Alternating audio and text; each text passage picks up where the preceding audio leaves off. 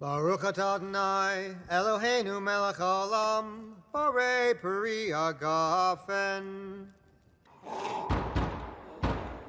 All right, you want to talk? Let's talk.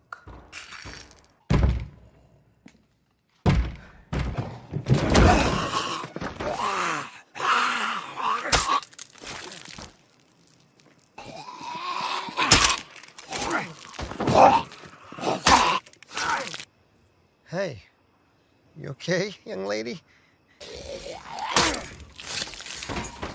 I can help. Oh, she's awake. Do you really think that God led me here? Come here. You don't? Why would he? Why wouldn't he?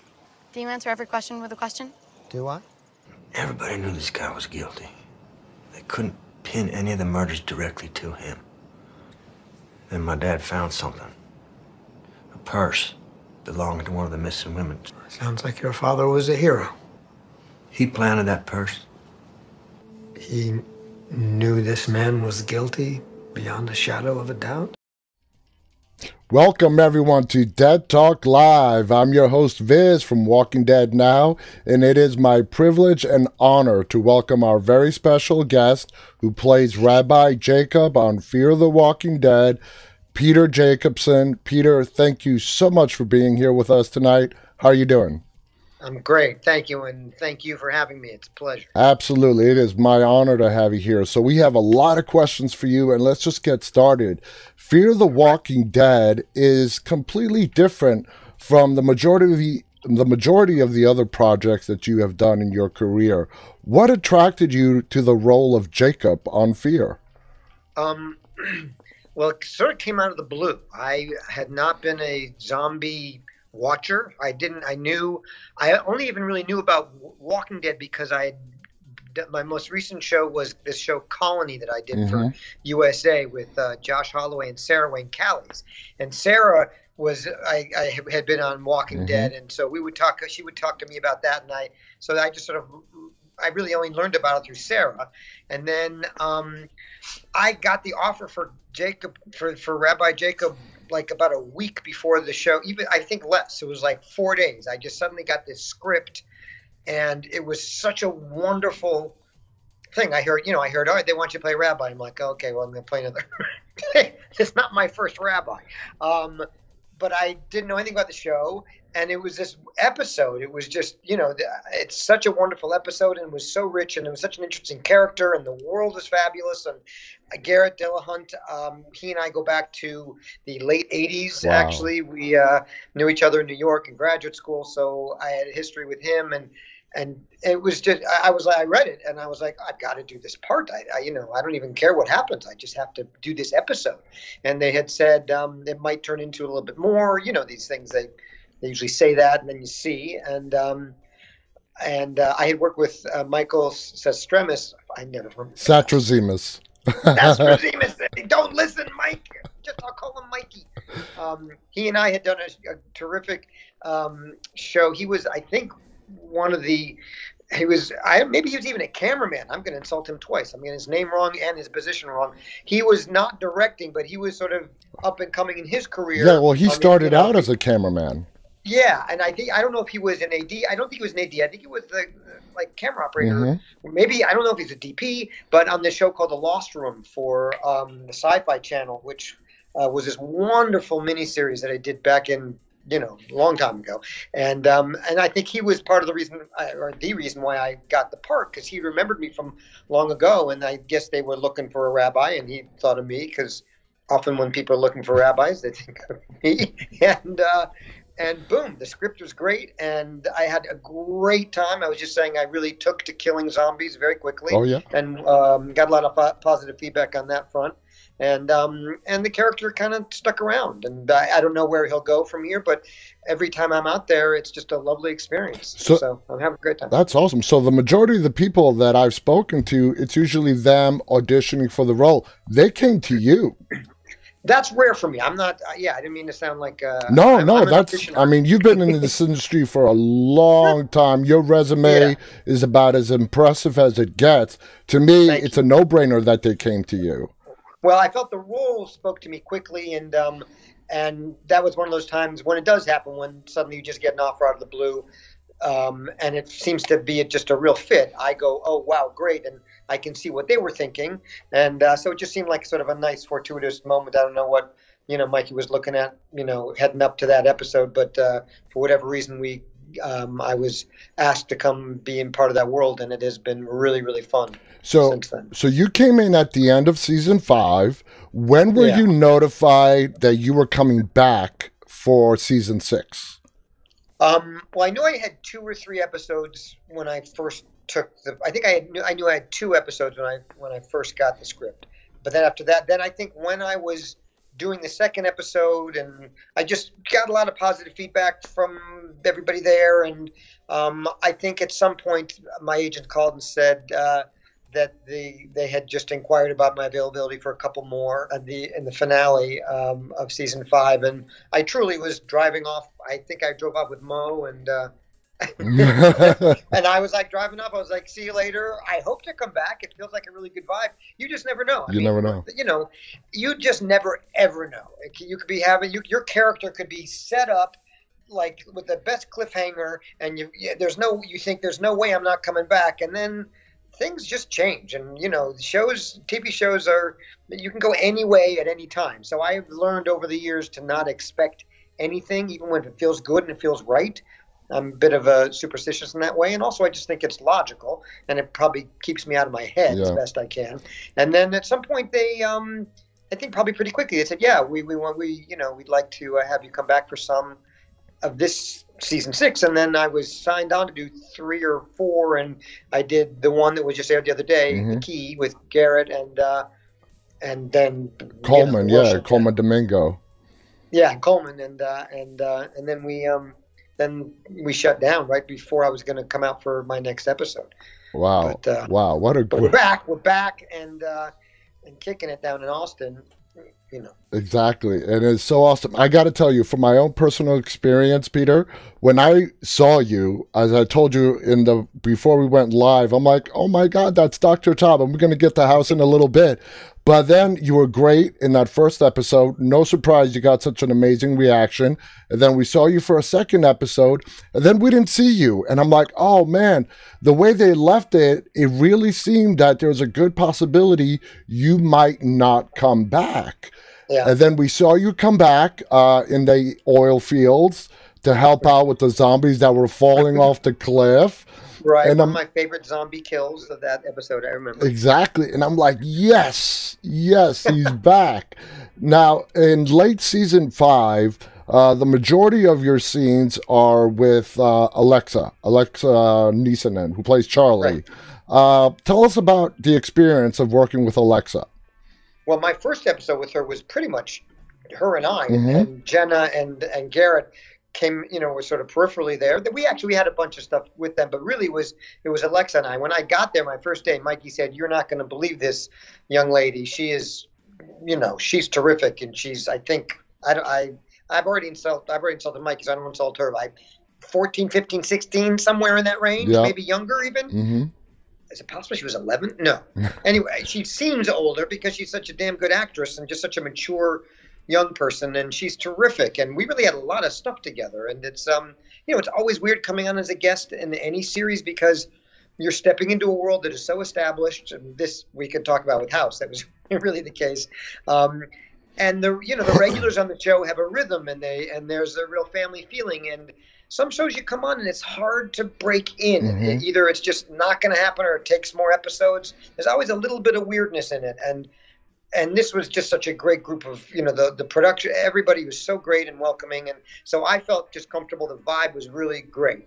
And having Alexa be so comfortable, and she's such a good actress. And it was, I'm just this sort of random older guy who's coming in and we're doing all this stuff together. It's, you see the final product. And I'm not saying it's difficult. I mean, that's part of what I love about acting is you get thrown into a professional situation with all sorts of people, and you got to show up and do it. And I just thought she was terrific, and we had a great time. So she's a really, really solid actress. Oh, absolutely, absolutely.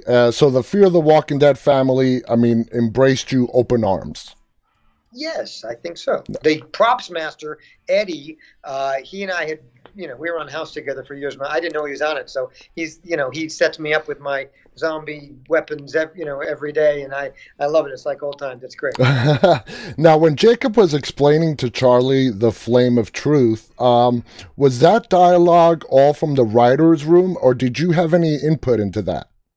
No, that was all them. I'm not religious, so I had to sort of get myself up to speed with the Hebrew, and I had a lot of help. And some of it's instinctual, and there are some stuff that I knew, but I would not have known what he was talking about on my own. And it was really, and that's part of when I read it, I was like, this is really lovely. It's educational for me, and it's and it feels natural, and it's. My mom was thrilled with the episode, and my grandmother would be too if she was still alive. But the writer, they're great, and they knew what they were doing, and it felt really organic. And no, I didn't change anything. It's all them. Okay, that's great. That's great to hear. Now, Rabbi Jacob, the impression that we get from when we first meet you is that he has been living in isolation in that synagogue since the start of the apocalypse. Are we accurate in that? Pretty much, yes. There was, if I recall, there were attempts to, improve their condition, and eventually that led to him leaving, and they wound up, that's why he wound up being an outlier. He came back; they were already dead. So he sort of escaped, and that's sort of the source of his guilt. But partially, I think that's because he had been there for. He had been with them for so long, and they had tried to make it for so long. Yeah, from the beginning, he was there. How do you explain why he kept his congregation stashed up as zombies in that on location? How do you reckon, if you were to get into Jacob's mind, what would be his reasoning for that? Well, he tells the story that he went out looking for supplies, and then he came back, and suddenly everything had turned, and and so he broke his heart that he had left and wasn't able to help them out. But really, what happened was that he had fled. I hope I don't have that wrong. It's been a while since we shot it. And so I think there was a lot of guilt when he came back, and he was a good man. And these were one of the things that was intense to play was while we were doing it, like especially the scene when he's doing the prayer of the dead. Yeah. He sees faces, as best he can. This was his congregation, young children. This was his family, and so these people have, this has happened to them. He survived. He ran away, came back. He's guilty, and I think he has nowhere else to go. I think he's going to stick it out no matter what. I think there's a huge sense of guilt and just love and family, and he's not going anywhere else. And that made sense to me. I mean, it made sense that it was sort of sick in a way. He's he's keeping him locked away, but it made all the sense in the world to me. Yeah, and to me too. As the viewer and a fan of the show, he didn't run away. Like you said, he went on a supply run. He came back. Things were falling apart. And the thing about the guilt part, I absolutely agree with you. He felt guilty that he was not there to protect his congregation. Yeah. Now, moving on to season 6, when did you find out that season 6 was going to be filmed in this episodic anthology style? They didn't explain that to me outright, but when the schedule started to evolve and they were shooting things out of order, it was like I got there for the first, when I shot that episode 4, I believe was the first episode they shot of the season. But it was episode 4, and so they were explaining to us that we're shooting out of order for this reason, because we're doing, we can sort of do this chunk. It doesn't really, chronologically, it doesn't really matter, when we shoot this, and for whatever reason they decided to shoot that first. So I learned about it on the set. That's how they were doing it. You sort of have our own actual little pods. I'm sort of, I'm with this group here that's having this story told. And then everybody seemed to, be excited to be together. But then they were like, we won't see you for a while because Yep. the other stuff is being shot. Now, is this the first time in your career you've done like an anthology style TV show? I think so. Good God, I've been around so long. Do you like it? I do. I do. It's just something new, you know. It's Yeah. you know, and in the majority of your career, the stuff that you have shot, has it been all primarily all in, you know, chronological order? As Yeah, I mean, I've done a fair amount of procedurals, and those don't have to be necessarily chronological, but there's, you know, I mean, House was, you know, there was a rhythm. I mean, you know, I was on there for 5 years, and we never really went out of order. But something like Colony, which I was on, or Ray Donovan, where it's, you know, you're really telling an ongoing story. And so, you know, the tricky part there is that you'll often not know where you're going or where you've, you know, or what's just happened before. If you're, you know, like with Ray Donovan, I was not a regular, so I would sort of come in, and the story's going forward, and I'm got to come in, and suddenly you have to gather all this information to make sure that you really know where you are and where you're going. Yeah. And you don't have a lot of it. With House, you know, you want to know everything that's going on in that episode. You do all that research, but it doesn't really matter because, you know, this patient's going to die or live at the end of the episode, and then you're going to reboot and come back, you know, next episode. So. Okay, totally get that. Now, in episode 3, The Key, which was you, Garrett Dillahunt, Coleman Domingo, Jacob, we're still, as viewers and fans, still getting to know your character. We're still being introduced to Jacob slowly. But so far, Jacob seems to be like the voice of reason within the group. Keep his head down, do what he needs to do to stay alive. Do you agree with that assessment? I do. I was a tiny bit surprised at his sort of willingness. I thought it was neat, a good choice, an interesting choice. You know, he does not. He says to John, you know, give me some time. Maybe I can help change some things. I can buy us some time here before you flee. But it's not. He's not indicating that he's going to do anything untoward or going to break any rules. And that's in keeping with his sort of his rabbinical soul, I think. But he seems like a spiritual man and very even keeled. And I think I get the feeling that they want to keep a strong sense of his moral grounding as things are flailing around. And you know, it'd be interesting to see if they push that edge. You know, see if he walks out of that at a certain point. But I really enjoy sort of the energy that he brings. That is that sort of, let's find some peace here. Let's keep our shit together, and we will be okay. And I like that. It's a peaceful, lovely message. He just feels very grounded. And yet, it's such a crazy world. You know, nobody's too grounded. So because anything can change like that. Now, we haven't yet seen Jacob express his feelings, but what do you think he feels living under an authoritarian like Virginia? Well, yeah, I think that he's not going to make waves unless the writer surprised me, and he does. The feeling I get is no waves to be made. But he's got a real strong moral compass, and I think he knows exactly what's going on, and he can bury it or keep it at bay or keep it in the places that don't prevent him from doing what he feels most importantly needs to do, which is to be there for others and, you know, and help sort of keep an even keel. Yeah. But I think that totally makes sense. Now, me and all our other viewers who have been watching The Walking Dead for a long time, the show is a lot about, how do I put this, key moments in characters' lives that pivot them to major changes. When it comes to your character, Jacob, would it surprise you if you get a script that something happens to your character that causes Jacob to go on a completely different course to what we know so far?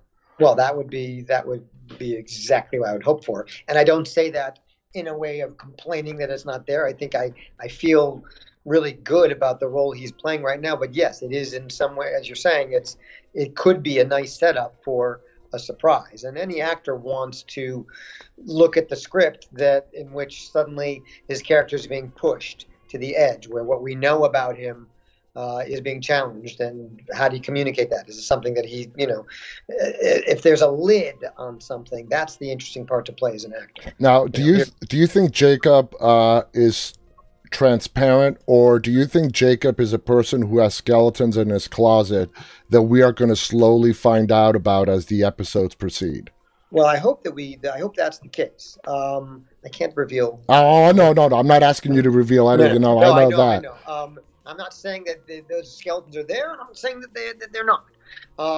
But it would be a wonderful, wonderful twist for him. I would hope, and that's where they go. I mean, he had skeletons in the first episode when we really got to know him, and it would not surprise me at all that there are more there. In fact, I think the skeletons are part of what drives his ability to. He's been fighting them, I think, for some time.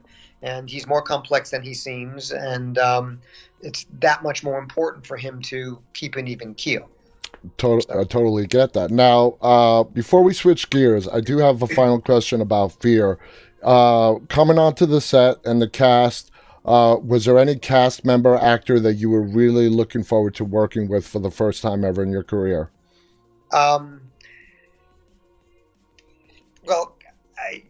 Ruben, I knew he was. I was like, oh my God, this is so exciting just to be around him. And he's so nice and sweet and wonderful. I've always thought Jenna was wonderful and funny and great, and to see her, from my knowledge of her work, totally different ball game here, a very different, persona, and she's lovely. And I knew I had stuff with Jenna, and I didn't know in the very beginning that I would wind up, being on set with Ruben at all, but that was really exciting when it happened.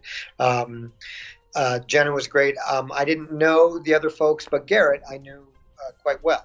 And so that was, Garrett's an old friend. Mm-hmm. We didn't go to graduate school together, but he was at NYU right out of college, and I was at Juilliard right out of college in New York. And my girlfriend was in his class at NYU. And we used to have a football, Sunday football grudge matches between NYU and Juilliard, which is kind of hysterical when you think about it. This was not Michigan, Ohio State. Put it that way. I'm from New York, so I know exactly what you're talking about. All right, yeah, Central Park. We were going at it, a bunch of actors, but it got tough. So, and anyway, it's a very tight-knit community there. We were all, in the sort of New York acting grad school world, and so I've known Garrett since we were both in our early 20s, and been on each other's radar, and so I was really thrilled that we had stuff to play together, and he's just so good. He is. He's just so quiet. Not just this role that is quiet and deep and strong. That is my sense of him as a person, and he can play anything, but there's a real sweet spot for him, I think, in this role, and to share the set with him, and just, we had that little scene our only scene together, just two of us on the edge of the stage in the temple, and we just talk. We had each other. He hands me the candy, and it's just, I love that. That to me was just my favorite kind of day. Here's a guy I know. He's just an old friend, and we're getting to work together in our 50s. I just loved it. Now, you being such old friends with Garrett, how, and knowing him for a while now, how different is Garrett Dillahunt from John Dorie, or how similar? Well, Garrett is quiet. He's not like it's funny. He doesn't come off as goofy. He's not showy in any way. John is obviously very, very covered. Garrett's not covered. He's an open book, which is what's so wonderful and sweet about him. And yet there's a dry, quiet demeanor where you're always like a half a step behind, which any really, really funny people, like, you got to, they kind of catch you by surprise. And Garrett's quietly hysterical. He is really, really funny. I think I'm more goofball funny. Garrett is just like, you don't even know what hit you. And he's just great. He's just sly and hysterical, and everybody knows it. And everybody has a blast with Garrett. So in that way, he's really not like Dorie. John, because he's, John is this, Would you say that he's like the biggest clown, or the guy who keeps the things the lightest on the set? He's not the biggest one, but he does, there's those who are real showmen who do it, or just sort of more, but he is a clown. He is totally a clown, and he does keep things light and fun and a little more edgy, but he does it in a very sort of dry, kind of quiet manner. And but he's great to have. I mean, that's you great. can tell everybody loves him. That's so awesome. Now, is this your first horror show that you've ever done? Movie horror? Is this the first one? Yeah, I did a movie a long time ago that was a horror movie. It's called The Midnight Meat Train, and I will stand by that title. It's Bradley Cooper pre The Hangover, and it's great. It's hacking up. It's a lot of chopping people up on the subway, and I didn't do any of that. I just played a short order cook. I had a few scenes where I just chomped on a toothpick and talked like this, and I didn't get any of the horror part. Well, so this is my I don't usually get to wield weapons. So I got to take a machine gun and blow a zombie apart, and I learned how to stab him right in the eyes. That's exactly what I'm getting at. As my next question, your character is amazingly well at taking out these zombies. Is there anybody that pulled you to the side and gave you a quick rundown, and you're just such a quick learner that it just comes off as you being a natural? I'm going to say I'm a bit of a natural. You certainly get taught how to do it. The most challenging part is that so they can CGI it right, you can't actually. I mean, there are no real blades. Yeah. They put a rubber blade on and you just have to come like a little bit of a distance from their eyes. I hope it's okay for me to talk about this. Oh yeah, we've had other people say, yeah. You've got to hit the right spot, but not actually hit it. You have to be like 6 inches from the right spot. So depth perception-wise, it's tricky, and you got to really kind of hit it, and then they take the blade off, the rubber blade, and then you can actually go closer. There's a lot to think about and to judge, and I think everybody there's a bit of a learning curve. I like to think that I You're got good. it pretty quickly, but more importantly, I was surprised at the passion and the confidence with which Jacob, took these guys out, and Well, it was fun. I apparently for my first episode, I had something like 15 kills, which I think is high, and I think they gave me some extra ones because they felt like I was not shying away from it at all. I did actually bruise a rib in one moment, and that was troubling for. Made it a little bit harder for me to go after the next zombie with as much gusto as I would have liked. But he fell on me and the rifle butt. It was right when I first meet her and she's in the car, and I pull a zombie off, or she opens the car door and he falls on me, and the rifle butt got stuck between us and actually bruised my rib. But oh man! But I didn't complain because I'm not a whining rabbi.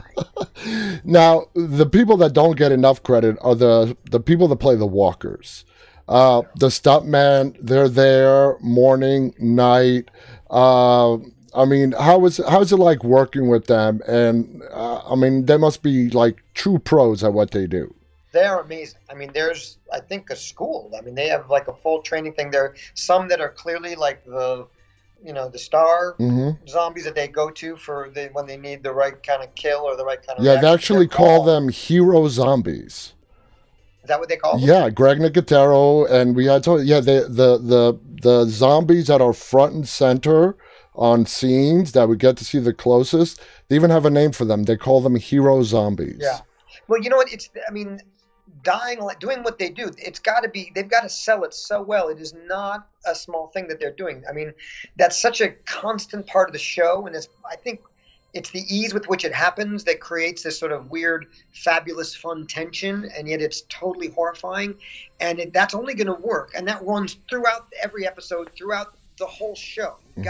Those kills are critical, and you got to get people who really know how to do it. It's not just, it's not easy to get it right. And, they have to snap their heads back and just the right way. And it's a real art. And these guys, they know it. And when you're dealing with one of the heroes, it's like, oh, this guy knows exactly what he's doing. Because they have to support me. They support me. It's like any stage combat. It's the person who's getting hit is the one who sells it, That's any kind of stage combat in theater, it's easy to throw the punch, but because you're not actually being punched, you have to sell the fact that you've been punched, and that's where the talent lies. And that's the same thing with these zombies. They have to, it's easy to go like that, but they're the ones who have to really sell. Exactly.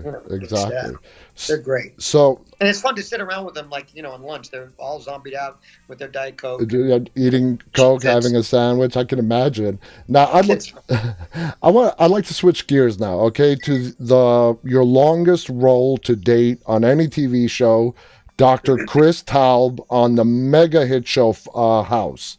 In my opinion, Taub, your character, maybe only being topped by Hugh Laurie playing Dr. House, was the most complicated character on that show. Do you agree or disagree? Definitely. I mean, he was really complicated, and I loved it. Yeah, I think that's possibly sort of right. I can't. I think there's some opinion involved in that. I think that yeah, I think he was very, very complicated. And Taub always had me guessing as to why he did what he did and what his thought process behind it was. Now, you came onto House at the start of season 4 with quite a few new cast members who became House's new team, essentially replacing Omar Epps, Jennifer Morrison, Jesse Spencer. They didn't leave the show. They were still there, but you guys became the 2.0 version of House's team. Now, what was it like coming in as the 2.0 version? That was bizarre. I mean, the whole thing was premised on there were 4. If you remember, there was like a group of 40 students. Oh, yeah. And then they keep whittling them down. There were probably 9 or 10 of us who wound up going down to the last bunch of episodes, and there were only the 5 of us, Eddie Gathegi and Annie Dudek, on top of Olivia and Cal and I, who Cutthroat Bitch and I forget Eddie'll kill me if I don't remember. Big Love. Yeah. We all had 9 episodes that we were doing. We knew that we were booked to be the final 5. And yeah, so when we got down to the final few episodes, we literally didn't know as they were doing it. The writers did not tell us. I don't think the writers knew until the very end. So there was this weird, they were playing a reality show in the show, and it really was. It was rolling out that way. We did not know once they got down to the final 5. We 5 of us did not know what was going to happen, and that's not necessarily the greatest setup for ease, fun, and relaxed. But it was. I think there was something so kind of weird and off about it that it becomes more interesting and more. What are you going to do? You're going to stress about it the whole time.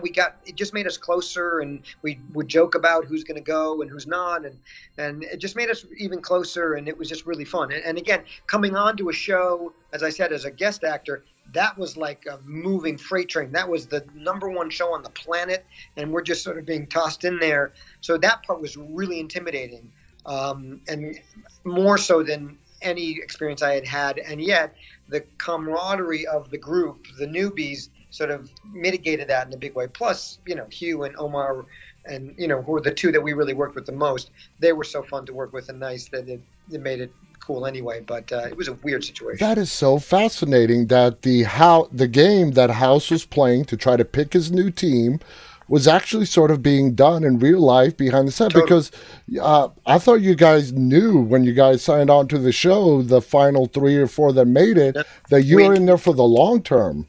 No, we knew that we knew we had 9 episodes to get to the final decision, which meant that we knew that the last 4 episodes or so, it would just be the 5 of us. But it was not until there's a certain lead-in time that you need before you get the script. Yeah. But they pulled us aside each individually, and I remember when I met David Shore, came down and met me in my trailer and said, "You're one of the guys," and I was like, "Oh my God, this is great!"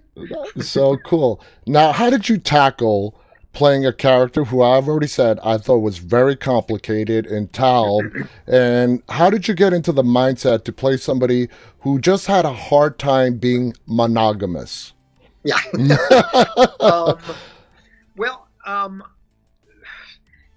Any actor looks for the conflict, who looks for the stuff that is difficult, and to me, the more complicated, the more the ickier, the more it's uncomfortable, the better. So I mean, you can all imagine what that's like to be in that horrible situation. If you can't, then you make it up. But it's to me, I love that part of him, and the writers certainly seem to enjoy.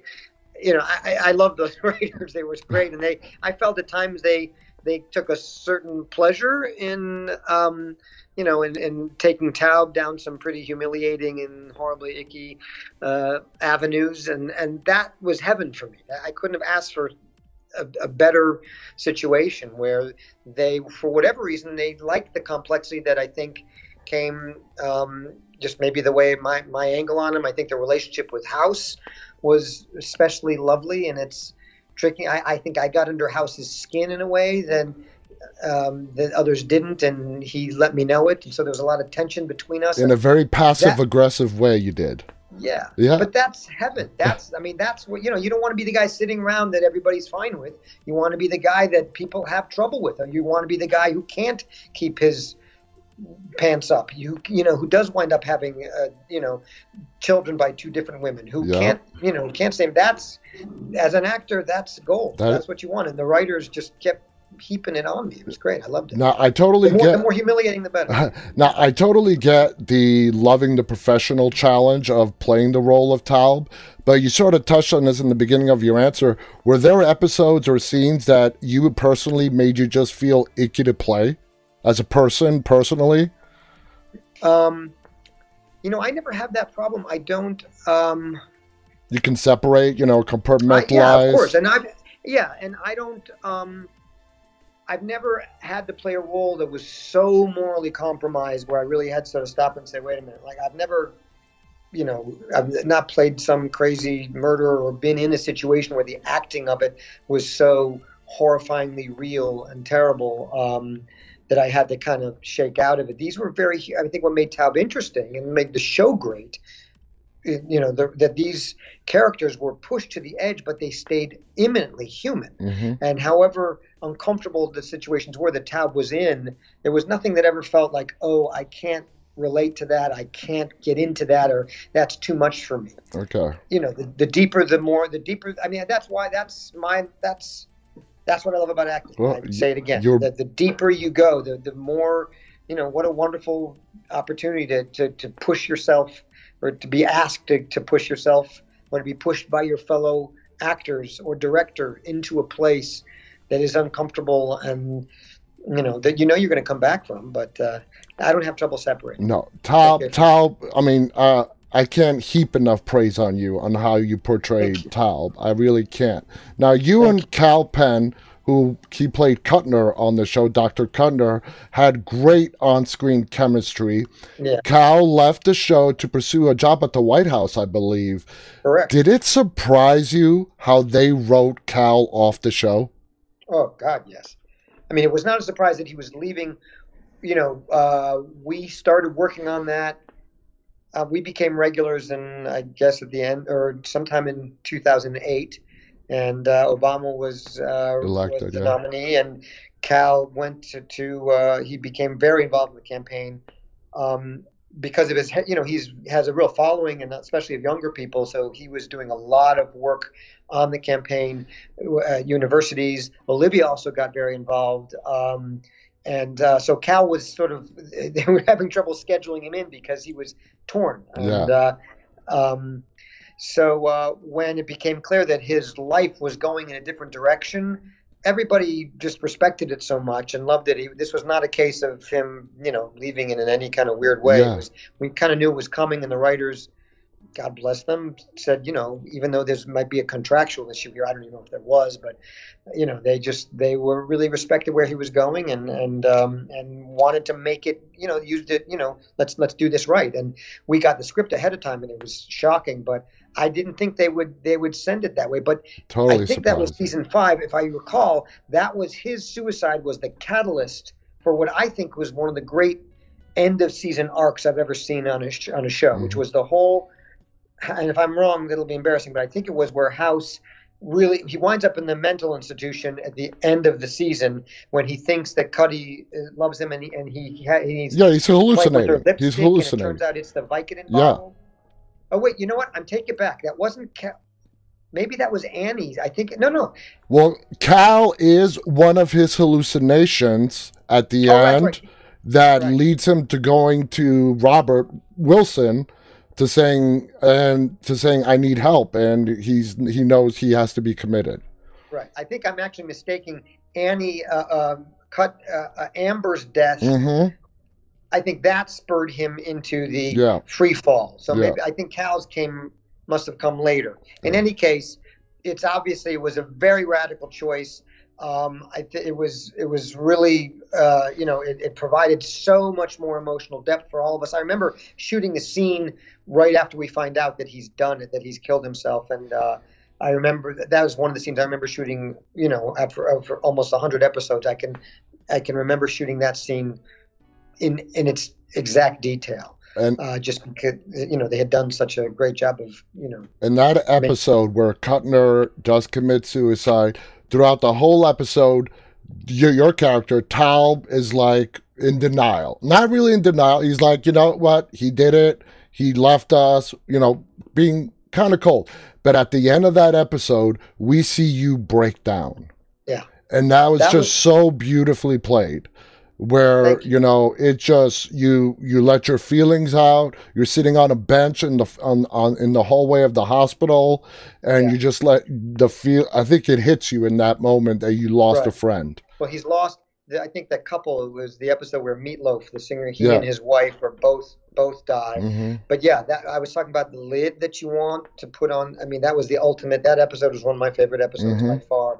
And that moment you're talking about was really wonderful to play. But yeah, you're playing this horrible lid the whole time, and to me that's what's interesting to play. And what's interesting to watch is how is somebody faking it? How do we all in life have to overcome moments of stress or fear, great terror, tiny worries? That's the human condition. So to have the stakes be that high in that episode, it was just a joy to play. And it was also sad because Cal and I were very close. We're still very close. We're actually working on a project together. That's awesome.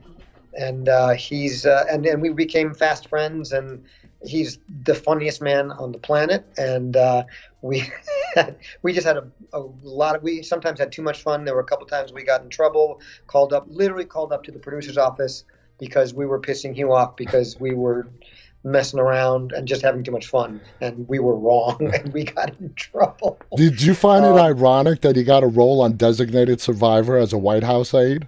No, I thought it was great. He was also, I think he was, am I wrong? He was some kind of consulting producer on that. I don't know about the consultant, but he was a frontline star on Designated Survivor. Yeah, I thought it was so funny that he gets to do a show working in the White House. I went. He gave my family a tour of the I think just of the West Wing. Wow. He went to Washington when he had been off the show, and I was in Washington, and he showed us around. That It was is really cool. That is so awesome. Now walk us through when you first met Hugh Laurie. I remember. Well, again, this was a last second thing. Again, I got the offer for the part on a Friday because I remember it was the night of my father's 70th birthday party, Mm-hmm. and it was a Friday night. I was in Chicago, and I got the offer. Then we sort of negotiated it on Saturday and settled on Saturday, and then I was shooting on Monday. Wow. So I had to fly out on Sunday, and so I was on set. Like literally 48 hours before, I had no idea I was something. That's a quick turnaround. Yeah, and then Hugh, I met on the a very famous New York Mets pitcher was there that day visiting the set. I'm a huge Mets fan, so I mean, David, it wasn't a pitcher, Wright. It was named David Wright. David Wright, he's the third baseman. Third base. Yeah. He was on the set for some reason, and I was like, "Oh my god!" And Hugh was excited too. I guess I didn't know he knew baseball. So David Wright There a was lot on the buzz set around of David House. Wright.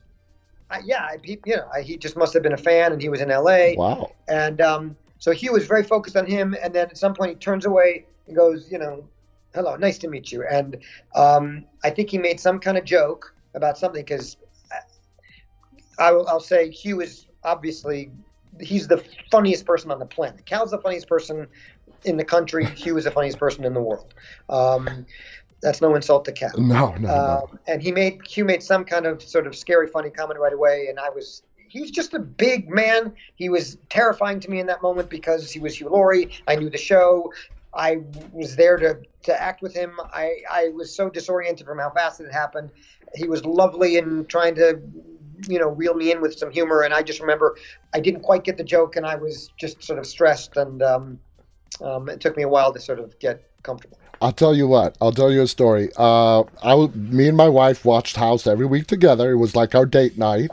And we were several years in, and I saw Hugh Laurie for the first time outside of the show House during an awards ceremony, and he's speaking British. I'm like to my wife, he's British. You didn't know? No. I was several seasons into House before I realized that Hugh Laurie was British. Now, ever since then, this is going way back. We have seen there are a lot of stars on The Walking Dead, Fear the Walking. Lenny James, who you work with, is British. They all do a great job on adopting the American accent. But I gotta say, like Andrew Lincoln on The Walking Dead, not only does he take the British accent, but turn it into a Southern American accent. Well, Lenny does that a little bit too, I think. Yeah, he does, because they're both supposedly from Georgia on the show. But for me, number one, and between Andrew Lincoln and Hugh Laurie, I think Hugh Laurie portraying that New Jersey type of accent, it floored me. And he was sort of the pioneer in that. I think he was one of the first to do it and to do it that big. He was so meticulous. There wasn't a sound, a syllable that he would let go by that he did not care about. Yeah. And he would sometimes consult with us about.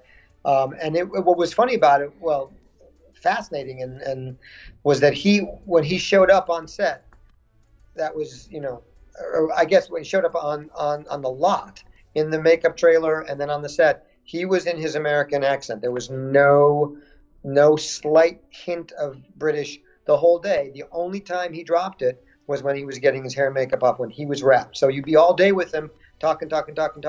He's an American guy. He's from Jersey. And then you go into the trailer, you're sort of tired. It's midnight. You're wiping her off. And it's like, hey, how you doing? He goes, oh, I'm fine. How are you? And it's like, what? And it always jarred me every time because it's so real.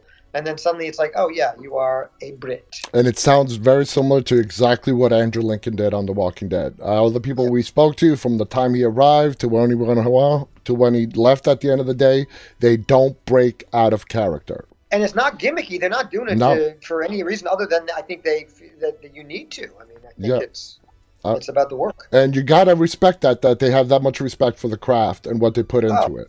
Oh, Hugh was, it was a high bar. Oh, yeah. Not just the accent. That was not a moment in the script, in the show, in the scene. You had to come with your game. Every moment. It was his show, and he cared for it, in a beautiful way. Oh, that is so. Now, you worked with an all-star cast, including you being part of that all-star cast on the House. Was there any kind of a problem ever with egos clashing on the show? No. God, no. I kind of wish I could say that just because it would be a little more fun to talk about. Not that I would name names. Not at all.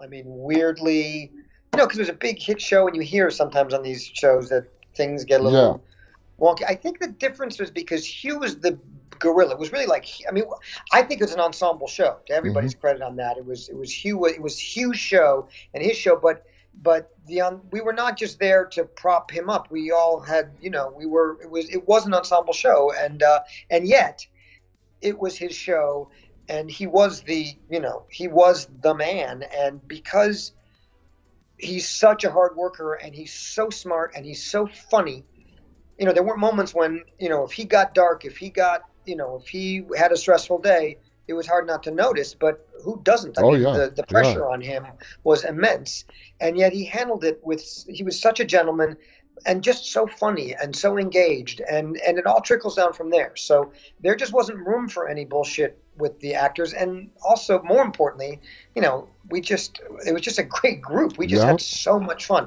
and everybody was really, really different. It took a while. I didn't see Jesse for like almost 2 seasons. Omar, we got to know right away, and he's a shyer person than Cal and Olivia. Okay. And we had a lot of stuff together. And at first I was like, oh, wait a minute. Like, it's going to I'm not sure. Like, I don't know what angle to take with Omar. By the middle of our first season together, he is so fun, and we had so much fun. It was just neat because everybody's so different. And he struck me as shy. And then suddenly I'm like, oh my God, this guy is such a riot to be around. And Jesse is really funny. And I just didn't know him for the longest time. And then by the end, he and I had a lot of stuff. Oh, yeah. And there wasn't anybody on the show I didn't love being with. Amber Tamlin came in for a season, and she just killed it. She's fabulous. Oh, yeah. And she made me laugh so hard. She's like, I don't think it's easy to embarrass me. You really can't say anything to embarrass me. Amber Tamlin could embarrass me instantly. I don't know what it was. She had me blushing constantly in between takes. Olivia is she came out, I think she was 9 years old when she started on that, or 19, 21. She was, preternaturally mature and smart and funny. And Cal and Olivia and I had a lot of fun together. Just, again, weird situation. And Olivia, towards the last final seasons, was coming in and out a lot of the show. Yeah, I was the only true newbie, the only true duckling who stayed. Absolutely. From that second group. Olivia, I don't remember why. I think she was doing more movies. She was doing other projects. Yeah. And now the woman is a major director, which is not surprising at all. Yeah. I love it. I mean, very talented. Were you satisfied with how they wrapped the storyline of House at the end of season 8? Yeah. I thought, me too. That's one of those things. Everybody's so committed that nobody's going to really agree. You're not going to get a consensus on a finale usually. Yeah. I thought they handled it really well. I thought it was Hugh and Robert, which is how it should have been. It was weird that Lisa was not there that last season, so that was the only piece that felt like it was missing.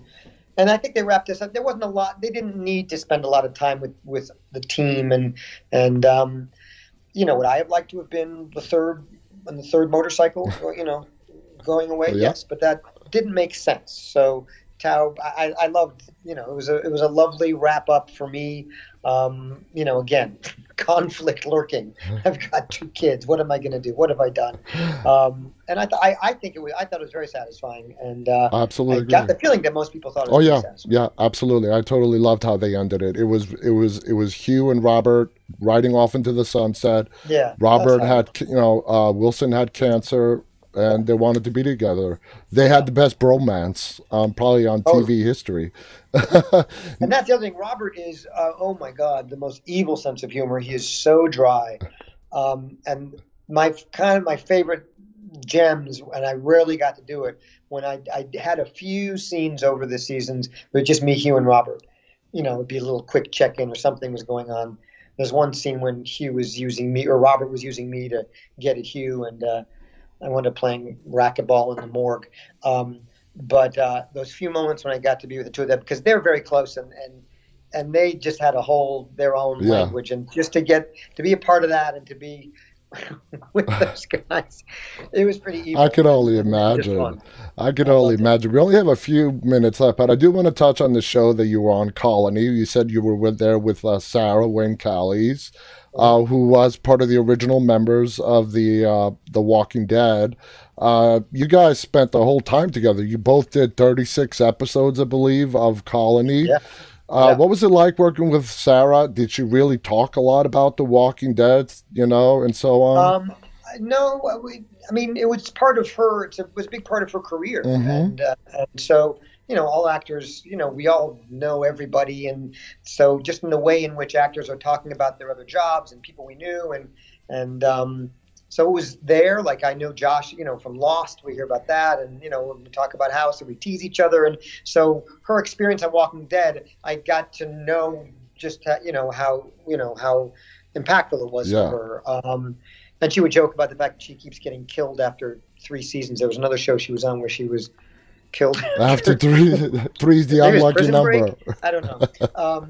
But Sarah and I had actually met. We were, I don't remember what season, but she was my patient. She was the patient, my patient. She was the patient in House once. I say my patient because I actually had I had a bunch of scenes with her. Sarah was in House? Yeah, she was I've seen every episode at least 3 times. She was the one who was had a open relationship with her husband. Oh yeah, yeah. Now I know. Got it. And then she's, we had a lot of fun. But I had a bunch of scenes with her then, and it was great. She is so lovely, wonderful actress, very serious. She's, I'm the goofball for sure next to Sarah. Sarah is, she's a real hard worker, and you'll know if you gotta come back. Back in line. She directed an episode. She was fabulous. Just great. She just thinks everything through so intelligently, and she's just wonderful to be around. It was really, that was a wonderful show for me. I loved being on that, and I didn't get to work with Sarah really until the end of the second season, and then all the way through the third season, and it was great fun. It was really, really great. She's terrific. I want to talk. We were shooting in Vancouver, and we were all a little bit like, oh God, we were all hauled ass out to Vancouver. She lives in Vancouver. We were like, who do you know at the network? So.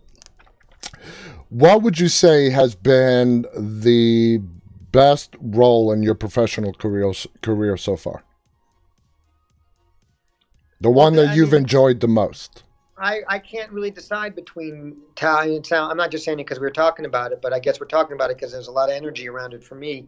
Would be Tao and Snyder in Colony. Gotcha. I mean, for Tao part of it was that I had never been on a show for 5 years. Mm-hmm. A great show. Mm-hmm. There was no worry about whether the show was coming back. No. So that angle and that stress and politicking is out. You just knew you were on something that was happening. It was job security.